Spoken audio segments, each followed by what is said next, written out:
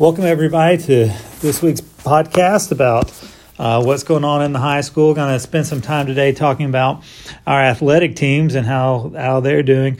Want to congratulate Coach Friedman and all of his staff for the wonderful football season. We were able to make it to the second round of the playoffs, which was pretty solid ending to the year. We ended the last few games with some last-minute upsets of a couple teams that probably we were not predicted to beat. Made it to the second round of the playoffs, and there our run ended. But we're really proud of Coach Friedman and what the team's accomplished this year. If you see any of our football players in the hall, please congratulate them on a year well done. And we are looking forward to promising next year, since we have so many underclassmen that contributed this year.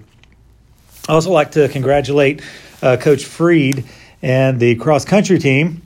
The girls team brought home another state championship. It's becoming pretty much an annual thing for them, so they did an excellent job.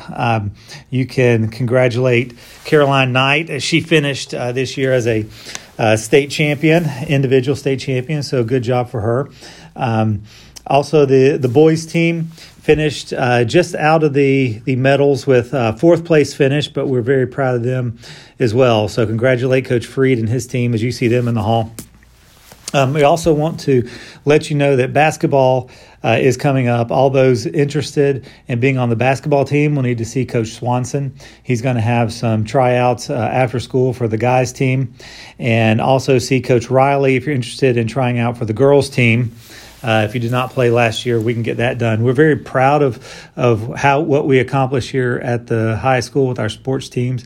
Not so much their accomplishments on the field or on the court, which they all do so well, but we're proud of how our athletes represent our school, how they show through their drive and determination what it's truly like to be a member here of our athletic teams.